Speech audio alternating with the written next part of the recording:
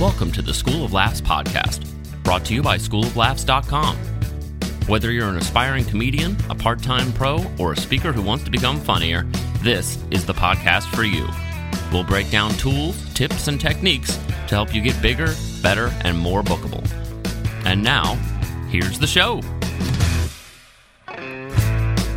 Welcome back to the School of Laughs podcast. This is Rick Roberts. Alongside me is producer Gavin. How's it going, sir? Good. Good to have you here, buddy. Hey, today's going to be a little more lighthearted. I think we've been laying some heavy stuff out in the past few episodes. So we're going to talk about traits of the greats. Yeah. Different traits that seem to be common between the greatest comics out there.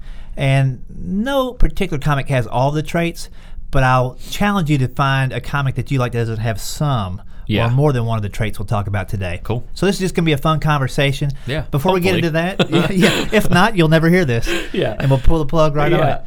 As always, though, we want to read a couple of iTunes reviews. I love getting these in. And once again, our goal is 50 before the end of the year, before the end of 2014. So if you've listened to this at all and gotten anything out of it, please log in and give us a quick review. Just tell us what you think. It doesn't have to be a great, shiny review. If you don't like it, let me know what you don't like. But review us.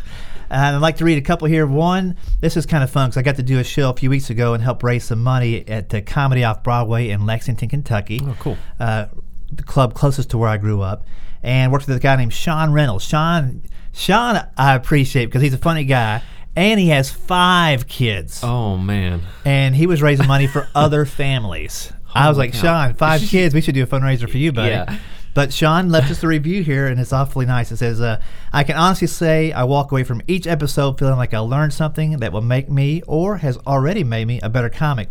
The advice and insight Rick gives is outstanding. I also had the pleasure of finally work with Rick this month, and I'll tell you, he's the real deal. I'm just reading this because I like to hear it. He's an awesome comic, and it's so great to get comedy lessons from him. That's so cool. Hey, Sean, thanks. I'll send the $5 in the mail to you. And that was fun. We raised some money for 3 different families that were facing some tough times, and hopefully that helped them out a little bit. Yeah. And I appreciated you asking me to join in. That was fun, Sean. That's awesome. And then from Q Green, hey, guys, very good info here. I drive a lot for my day gig, and it's a great listen. So, Q, we don't know much about you, buddy, but I appreciate you leaving that review and certainly hope you continue to listen and find some fun stuff in these talks. And today is kind of a lighthearted talk, you know. Good. I was getting nervous. We covered like goals and we're going to talk about your 401k and how the K should be C for comedy, which means broke. No. Today we're going to talk about what I think are some common traits amongst the comics that I really enjoy. And the more I looked at this little list we put together, it's hard to find a comic out there that's well-known and successful that doesn't have at least one of these traits. Yeah. But none of the comics that I go through my mind have all of these traits. Or nothing, it doesn't appear that way. Right, so, yeah. You know, some got really close, maybe some do.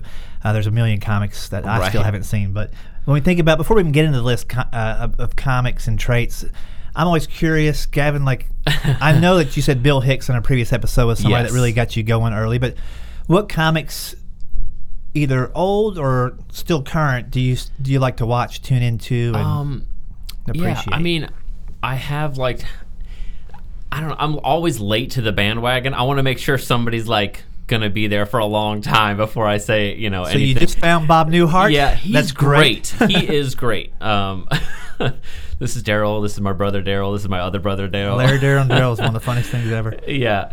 I for a long time, I guess, I mean, I don't know if it's particularly stand-up. Now he's doing a little bit of stand-up, but I liked Adam Carolla. That seemed like his brand of humor was like, it hit me because it was all about construction and that kind of stuff, and that's what I knew about. So it hit home, so I started listening.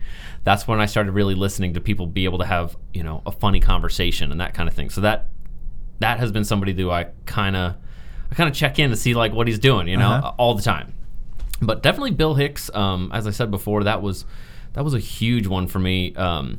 That showed me that comedy could be more than just sort of a fleeting moment of laughter.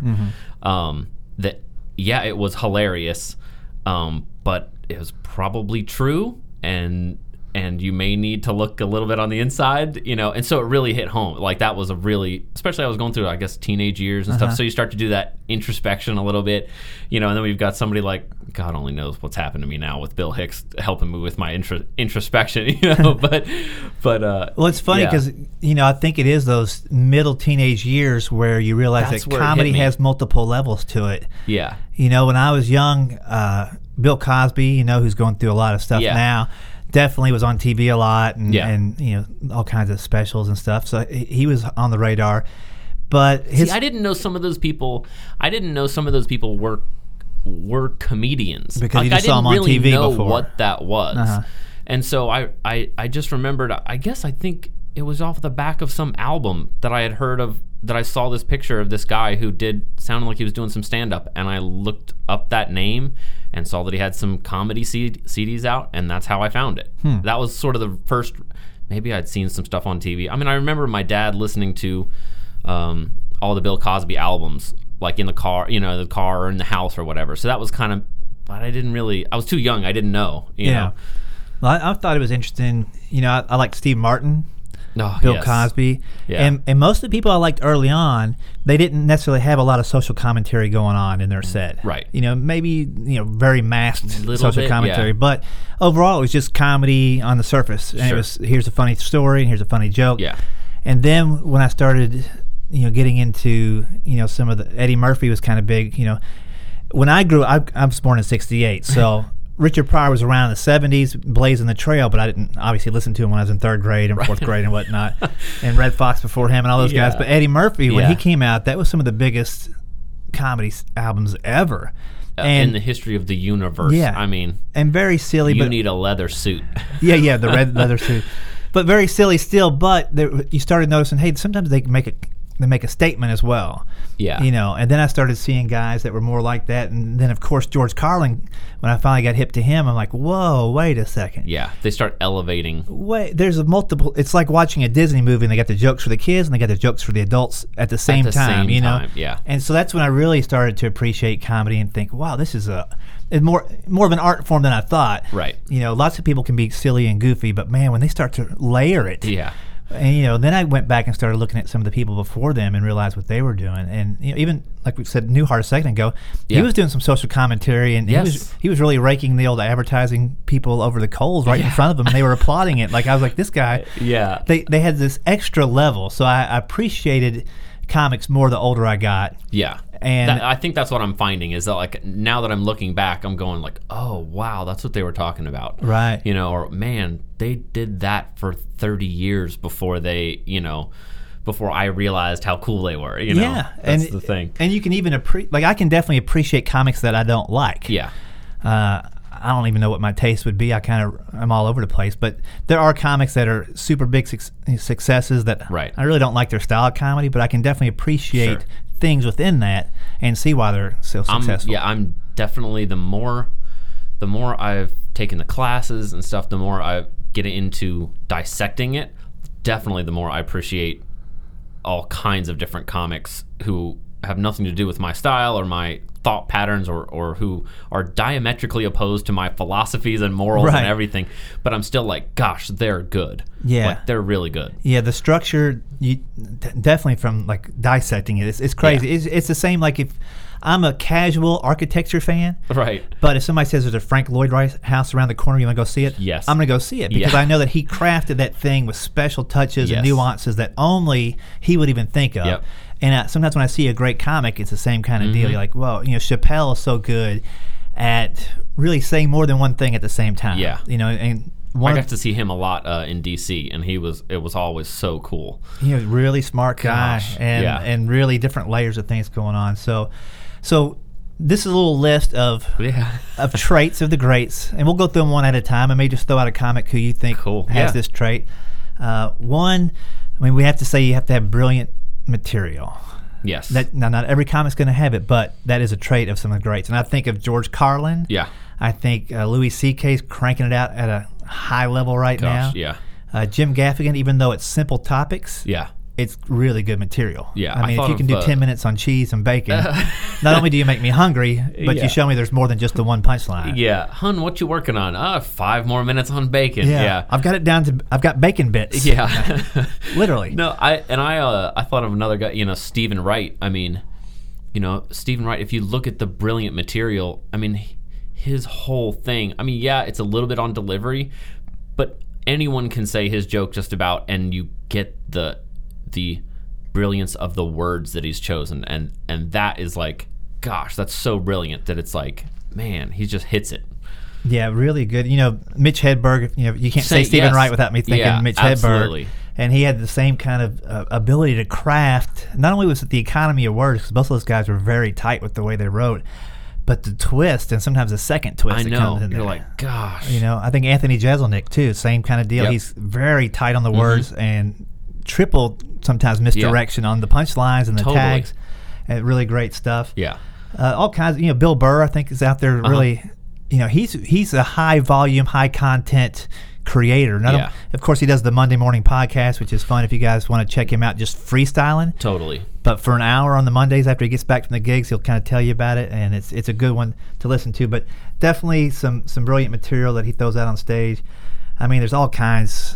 I mean, we can go on and on. And it's tough, and you have to, I think nowadays even more so than it used to, you have to come up with a lot of brilliant material because you have to produce, people are doing podcasts, they're doing radio interviews, they're doing, shows, they're doing so many more things that you have to come up with more of it. So you really see if someone's a good writer when they can come up with that much more material than what Cosby and those guys had to do, where they had their hour and they just did their hour for 20 years. And obviously back then, that hour could last you for 10 years until everybody in the world saw the hour. Then you move on. There was no, first off, most of those comedy specials weren't on the 3 channels. Oh, yeah. And when cable came out, a lot of people didn't have it. So they would have the original, then they would sell it. Yep. And then now you can download it. So it's heavily more consumed now, consumed. Totally. Than ever before. So to crank it out on such a high level, I really appreciate those guys. Yeah, definitely some brilliant material. So brilliant material is definitely a trait. The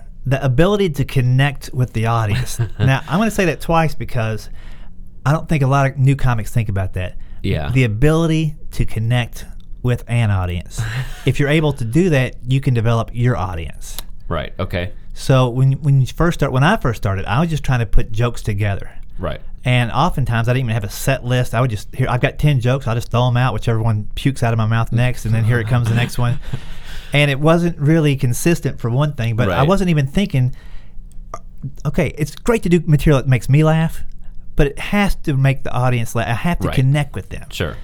And, to be honest, when you first start, if you're 20, 21, 18, and you get to that late or middle show on Saturday where everybody's 40 or first show Saturday when they're 50. The older group. I didn't have material that connected with them. Yeah. I mean, they might give me a laugh and go, my kid would say something like that. Sure. But I had nothing. The older I got, the more I was in the middle pocket, 30 to 40. Right. You're in the middle of most people that are alive. You're you're only 10 years, 15 years on either side of these. Yeah. So you connected a lot more, but making the intentional decision to write stuff that's relatable. Yeah. It can still be all the other things that a great comic makes their material, but if it can't be relatable, nobody's going to want to come back and see you. Totally.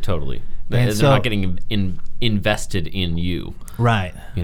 And so there's lots of guys I think that are out there that are able to connect on different levels. I mean, we said Chappelle. I think he does that great. Louis C.K., he really breaks down very complex topics into a very digestible and relatable way. Yeah.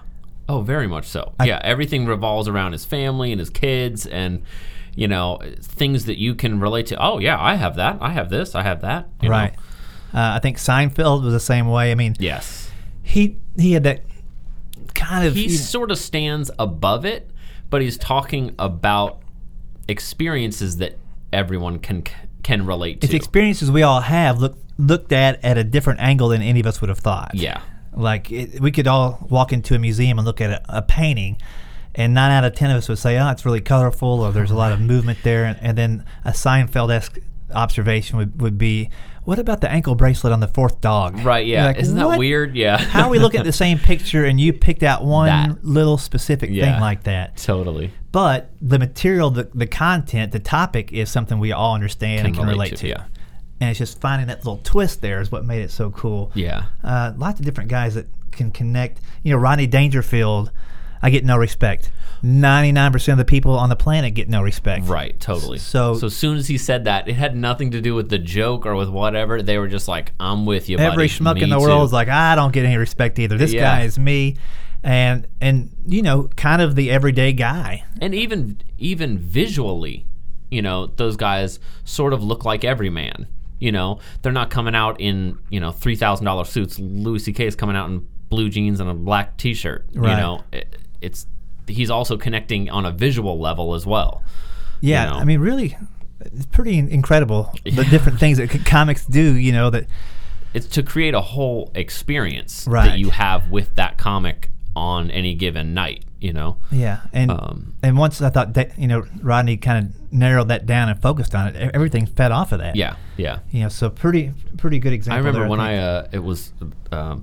I was at the DC Improv, and I was getting to see Chappelle, and he was talking about when he used to deliver pizzas in DC, and it was so cool because I was like, actually, my other job right now is I deliver pizzas, and it was like just super connected to him. Bam, it was like, all right, you and me, we've got this shared experience. It sounds stupid now, but but it really helped that he was given personal stories like that because it brought the whole audience into, we've all done crappy jobs, right?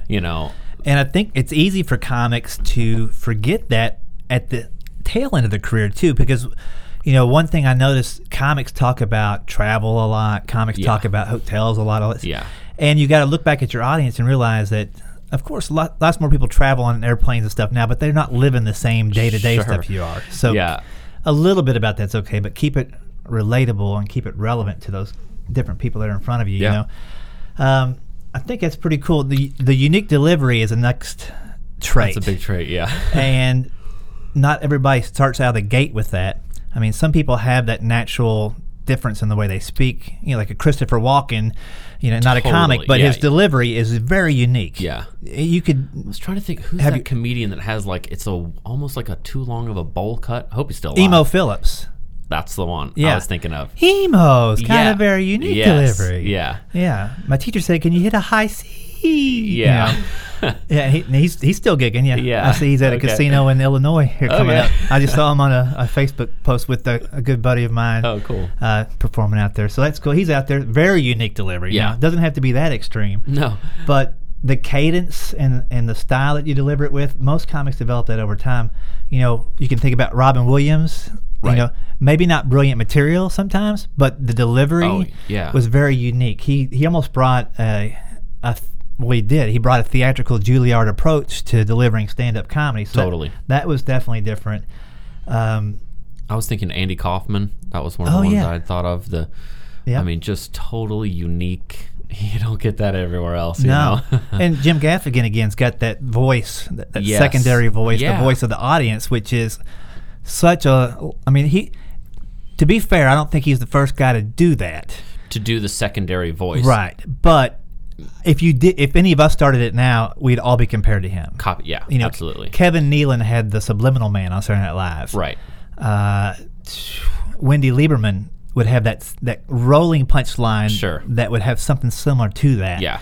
So, but he really separated it. He did the different voice. He did the different, and he took, in a lot of it, he took the audience's perspective. Almost every time. Instead of just someone else's or an internal dialogue, he took the audience's perspective, which also gave him the ability to connect, Which is a ridiculously great way to connect. He says what they're thinking. Yeah. So not only can they not think it anymore, he's already made them laugh for thinking that. Right, yeah. So it's a totally great way to disarm anybody that is even thinking negative thoughts about you. You just say the negative thought they're thinking. Yeah. It's like Eminem in 8 Mile. He comes out and says, "I'm a redneck from a trailer." Yeah. You got nothing to throw at him. Right. He's totally owned it. Yeah, and totally. You got to keep on going. And it's really a brilliant thing because you can write the joke, then you can write what they think of the joke. Gosh, it's like being a comedy duo on stage. By yourself, yeah. And if you look at his laughs per minute, That's something we'll talk about in an episode for sure. We all know the term, but to sit there and clock some of these guys, Gaffigan's a ridiculously high level.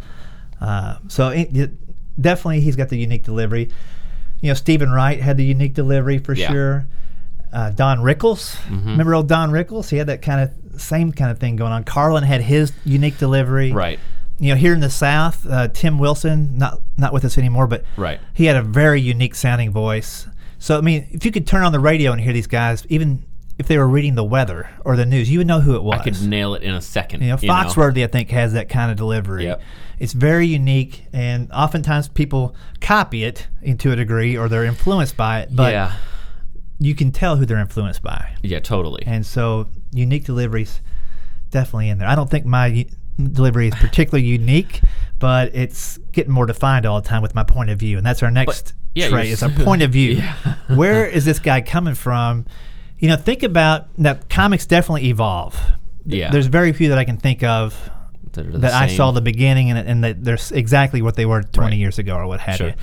But you do get to a point where you want to deliver on the expectations. People are coming to see you for that point of view. Sure.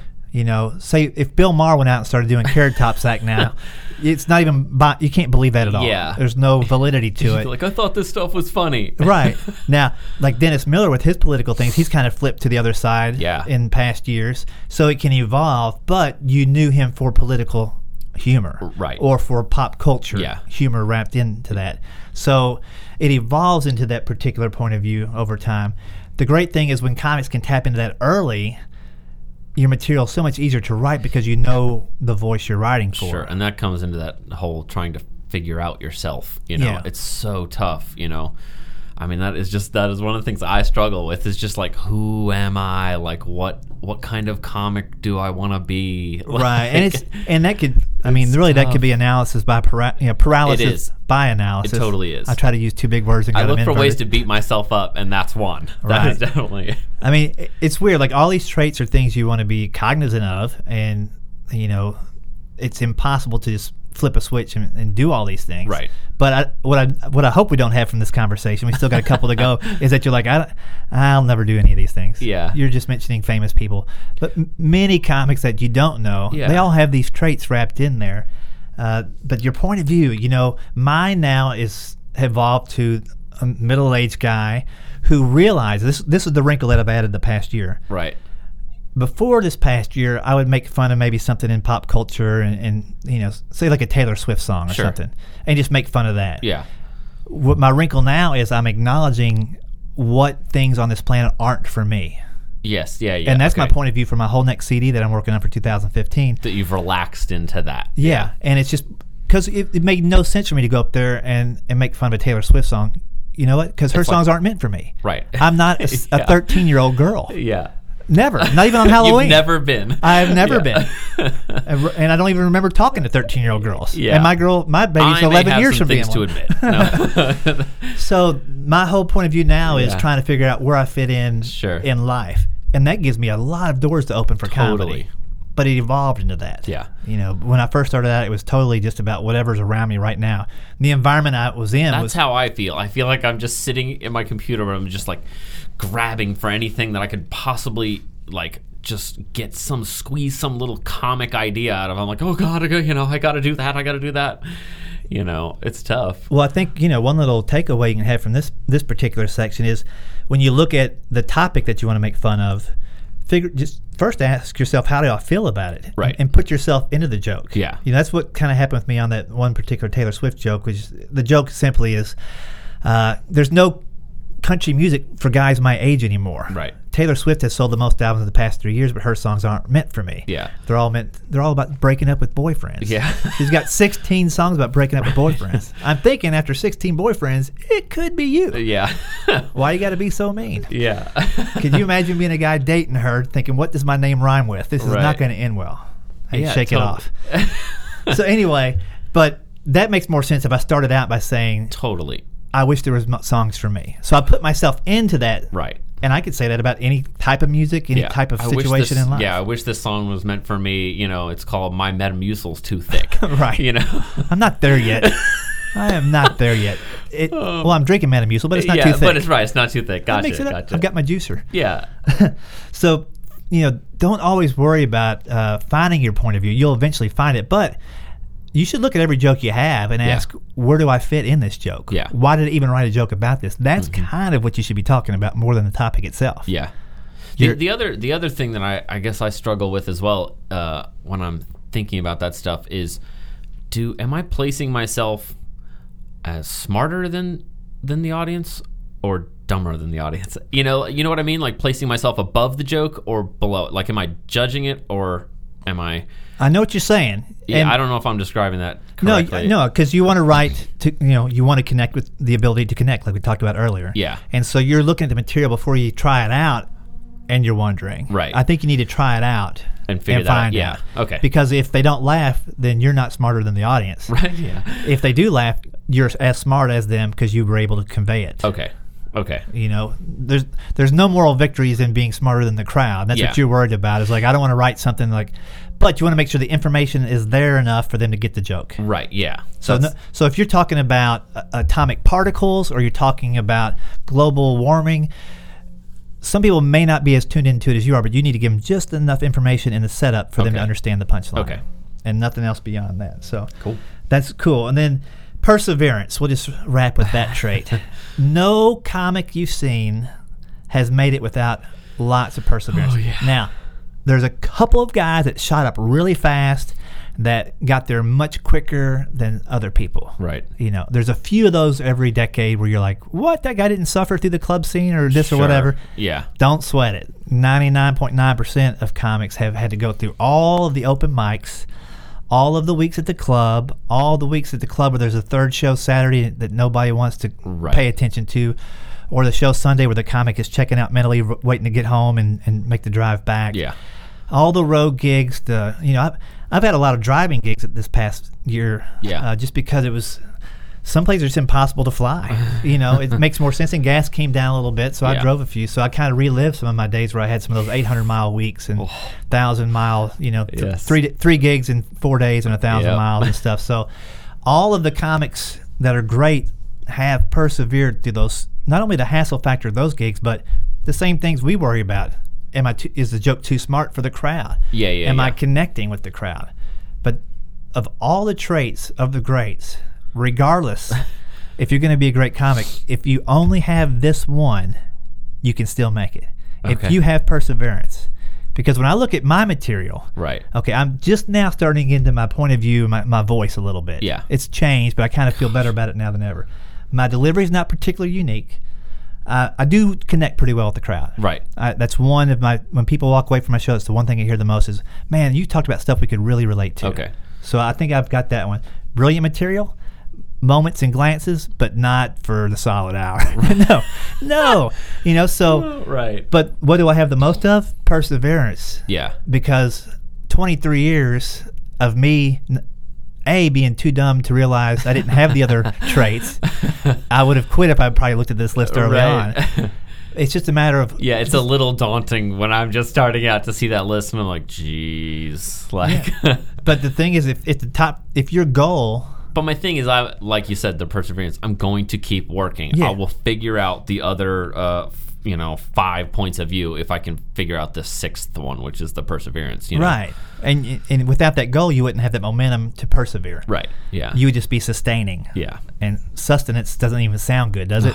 It sounds sustenance is when you're on an island and you're eating coconuts for 50 days. I feel like that's what I've got right now. I'm just moving along with life. I think it can be easy to be a comic that goes to open mics every other week, and you look back and you've done that for 7 years, right? And that's sustenance. You've sustained your place in the local comedy scene, but without a goal, you can't persevere. A goal is set there to overachieve and to move forward. So definitely go back and listen to the episode if you haven't. I'm trying to weave these in a little bit, but perseverance is something we should all be able to do.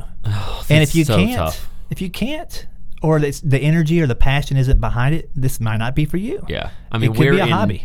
We are broadcasting from Nashville, Tennessee, home of a lot of people that don't have any perseverance. Oh, man. Man, I mean, people, you just watch them coming in on the buses with their acoustic guitar. They're like, I'm going to live the dream. And it's like 2 months later, it's like gone. Right. Or homeless. Yeah. But well, yeah. But, you know. I see that. I've been here for like 13 or 14 years. Yeah. And the one thing that I've learned is you never know who's going to break through.